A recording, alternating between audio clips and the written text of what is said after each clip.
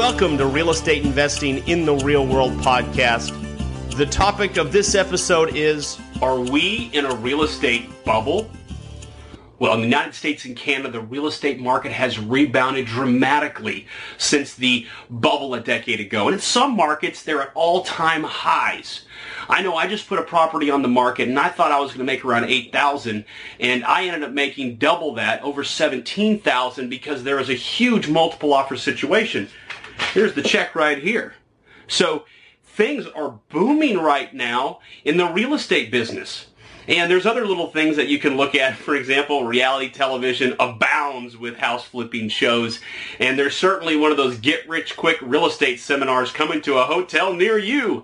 So there's a lot going on. Should real estate investors be worried? And then for the larger global markets, they're seeing where the stock market has not done as well in 2015 or here at the beginning of 2016. And if you saw the new movie, The Big Short, it talks about the credit default swaps, that market to bet against CDOs, and that's starting to activate again. So there's certainly many people out there that are concerned right now. Should you be? All right, well, that's what we're going to talk about in this video. But not only that, we're going to talk about how to evaluate markets. We're going to talk also about how to be a real estate investor in any market and how to be able to manage your decisions based on what the market's doing. Hi, I'm Phil Pustiowski with FreedomMentor.com. I'm a full-time real estate investor, real estate mentoring coach to many of the most successful real estate investors all across North America. I'm a best-selling author of now 2 books. The first one, How to Be a Real Estate Investor. This one's absolutely fantastic. This is my first one. And then this is my brand new one, Real Estate Investing Gone Bad. This YouTube channel is #1 for real estate investing, and like many other videos, you're going to see it here in this one, and that is you're going to be blown away with what I share, because I teach you things that you won't hear anywhere else, because my wisdom comes from the real world, the school of hard knocks, being in this business every single day, looking at thousands and thousands of deals. In fact, my software system, I keep track of all the deals for my apprentices. We're now breaking 65,000. That's how many deals I've looked at. So, look, I am in the game all the time, and that allows me to give you a unique perspective. So let's dive in. We're going to start with certainties. Those things that we can bank on that are going to happen today, tomorrow, and the next day. Certainty #1 is this. Forecasting. This is this ability to tell the future, especially with financial markets. Forecasting is very, very, very difficult. In fact, I think it's been proven that humans suck at forecasting. We're terrible at it. Let me give you a perfect example. 2011. 2011, just to put you back into that realm, real estate was in the dumps. Now, being in real estate every day, and I had apprentices all across North America, and I'm working with them, there's this fear of, and this is what the headline said, double dip recession. Dun, dun, dun. Here's what's going to happen. There's going to be a double dip in the drop in the market. And here's why. And it was a very logical argument, by the way. There was a ton of foreclosures that the banks now owned, and they had to do something with them, because the more they piled up, the more the banks had to remove them in order to relend. Well, the concern was, if all of those foreclosures go on the market at the exact same time, we have this issue of supply and demand. We'd have a lot more supply, a lot less demand, and it would bring down the values of real estate that much more. Look, this is what was argued clearly everywhere in 2011. Well, guess what happened? What nobody predicted. A bunch of hedge funds bought thousands and thousands of single-family homes for the first time in history. I mean, people didn't even know how they were going to manage them, how they're going to organize them. I mean, what do you do with all those utility bills? Think about that. You got thousands and thousands of properties. Well, they obviously figured it out. So they bought up a ton of shadow inventory, and rather than 2011 being a double dip, what it ended up being was it ended up being the bottom. And so I want you to put yourself in the shoes of somebody in 2011. In 2011, there was so much fear that real estate was going to continue to go down, our economy was going to go into deep depression, and the whole world was going to fall apart. But it didn't. It's because we're lousy at forecasting.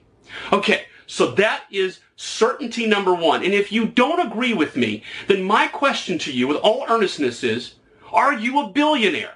Because if you can forecast, you should be. Because you can bet on the future. And you would win every time because you're a great forecaster.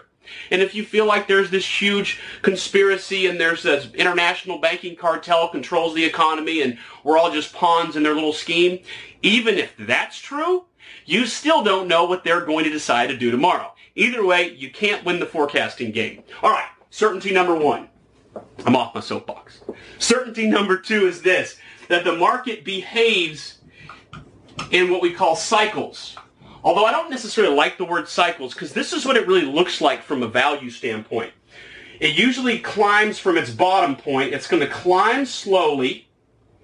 It gets to a high point, and then it drops quickly. But then it's going to go back up at some point. At least it has for the majority of our financial history. So, you might be thinking, but wait a minute, Phil, this is contradictory. How can we be terrible at forecasting, but then we all of a sudden can forecast a market cycle? Well, what I mean specifically is this. The forecasting, we are fairly certain that there's going to be market cycles. There's going to be a climb and then there's going to be a drop. Now, what you notice is there's two parts to this, okay? The first part is the length of time it takes to go from low to high. And we don't know how long that's going to be. And then number two, we don't know how high the high is and how low the low is. So these are the two issues that we are unable to forecast. How high is it going to go and how long is it going to go and vice versa. How far is it going to drop? Make sense? Okay, but there's one more layer to all this. And the other layer is real estate's local. So at the same time that the national, or we could extend this United States and Canada, international markets might be changing, locally your area might be booming. You may have a whole lot of new industry moved in and real estate might be doing very, very well. Where I used to live in Nashville, Tennessee, did not see a big drop when the real estate collapse occurred in the late 2000s. So what was the difference is Nashville was such a booming economy that it was able to keep the real estate prices strong, and now it's doing even better. So locally, that can have a huge impact. And even if the market's booming in certain neighborhoods that are in really high crime and just completely going downhill, those can go down in value even in a booming market. So we've got forecasting that we're unable to do. We know we have market cycles, and we know that real estate is local. Now, if you want to learn a little bit more about market cycles, check out a video called How the Economy Works by Ray Dalio. And I'll put it right here and right up here. Take a look at that video. It's like 20 minutes long. It gives you a great understanding of how the overall economy works, because we have another certainty, and it's this. There are different markets. So we don't just have one market. We got real estate, we got stock, we got bonds, we have all these, and they don't necessarily match up perfectly. All right, so that's where we stand on certainties. And that brings us back to this question, where are we right now? This graph shows you what the real estate market in the United States, this is single-family homes, has done over the past, 30 years. You see this is 1989. We had a drop to 1995, and then we had this long run from 1995 all the way to 2007. So that was a distance of 12 years. And then we, of course, had that big collapse to 2011, as we talked about. And so that was a distance of what? About 4 years. And then we go back to here where we are today, and we're 2016. So about 5 more years into this improvement in the market. So the question becomes, where are we today? Well, that's where we are. And then the question is, well, what happens past this line? What happens in the future? Does it continue going up, way up this way? Like I already said, I know this shows right here, there are certain parts of the United States where they've already reached above here. They're already up this way. So what happens? Or are we in a bubble and things are about to just tank? As you know, I don't know. Now, the individual who put that video together, How the Economy Works, Ray Dalio, he says that we're in kind of this zone right here, where we're going up, but we're not in a bubble yet. And I think some others believe that to be true, while others are freaking out that 2016 is about to be the end of the world. How do you invest when we don't know what's going to happen here? How do you make decisions? And furthermore, even if you were in 2011, and that's where we were today, we wouldn't have known we were at the bottom. Does that make sense? So we don't know we're at the bottom when we're here, but we can look back and see that that was the bottom, right? We can look back and say that was the top, but we didn't know that was the top before. At least a lot of people didn't. A few did bet on that and did do pretty well. So how do you invest when you don't know the future? We start by focusing on time frames, investing horizons. And we have two in real estate that work: short-term and long-term. Short-term is going to be 6 months or less. That's our flipping. That's where we buy a house, fix it up, and sell it. That's where we wholesale. We get in, we get out. The second thing is long-term. That is for long-term appreciation, cash flow, depreciation, and all those wonderful things. But wait a minute. We don't know necessarily where we are on the curve. Now, I think for all of us watching this video, we probably aren't at the rock bottom right now, but we don't know where on this line we're at. We don't know how long that's going to go for. So how do we make decisions when we don't know where we are on this curve? Watch this. First, let's talk about short term. What if you buy a property at the perfect time, kind of at the bottom of the market? Well, what a lot of people do is they pay market value. And that's what this line represents, market value. And so what they're hoping for is they buy it for this, they hold on to it for a little bit, and then they sell it here. Well, that's perfect. That's a perfect world. It's wonderful. Well, that is very unsustainable. Because what if you buy it here, you lose, and that's what a lot of people do. Here's how you avoid that problem. Always, always, always buy your short-term deals way below market. Way below market.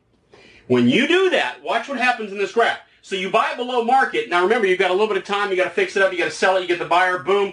Well, actually, you made a little bit of extra money, didn't you? Because the market went up. So you got a little bonus. What happens when you buy here, though?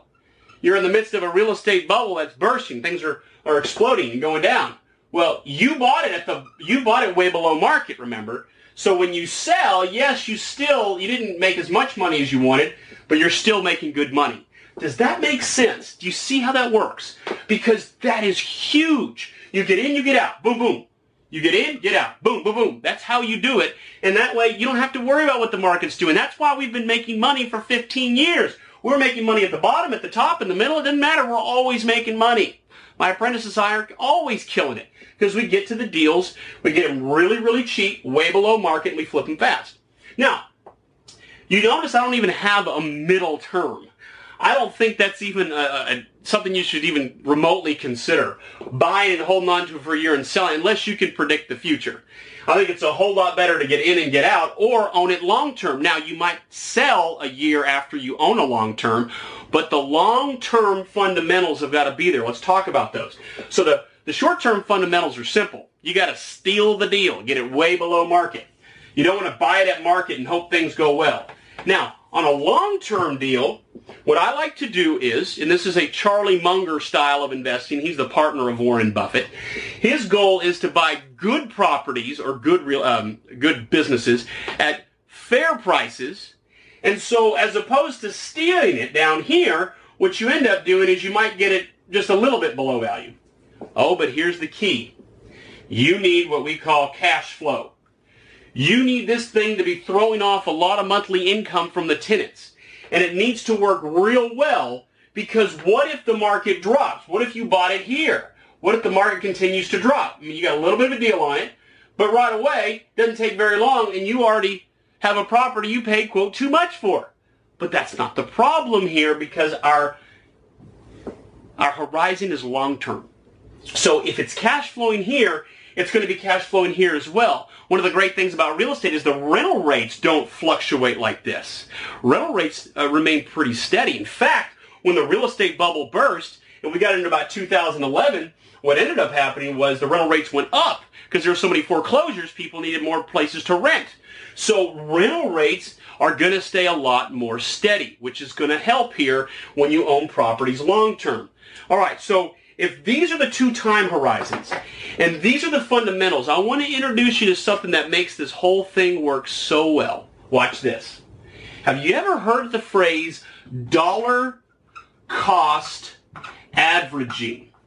This is a financial term to describe when people take, let's say, $100 out of their paycheck every single month and they put it into some sort of stock. Here's what ends up happening. If it's $100 every month, they're buying stocks at different points of this market cycle.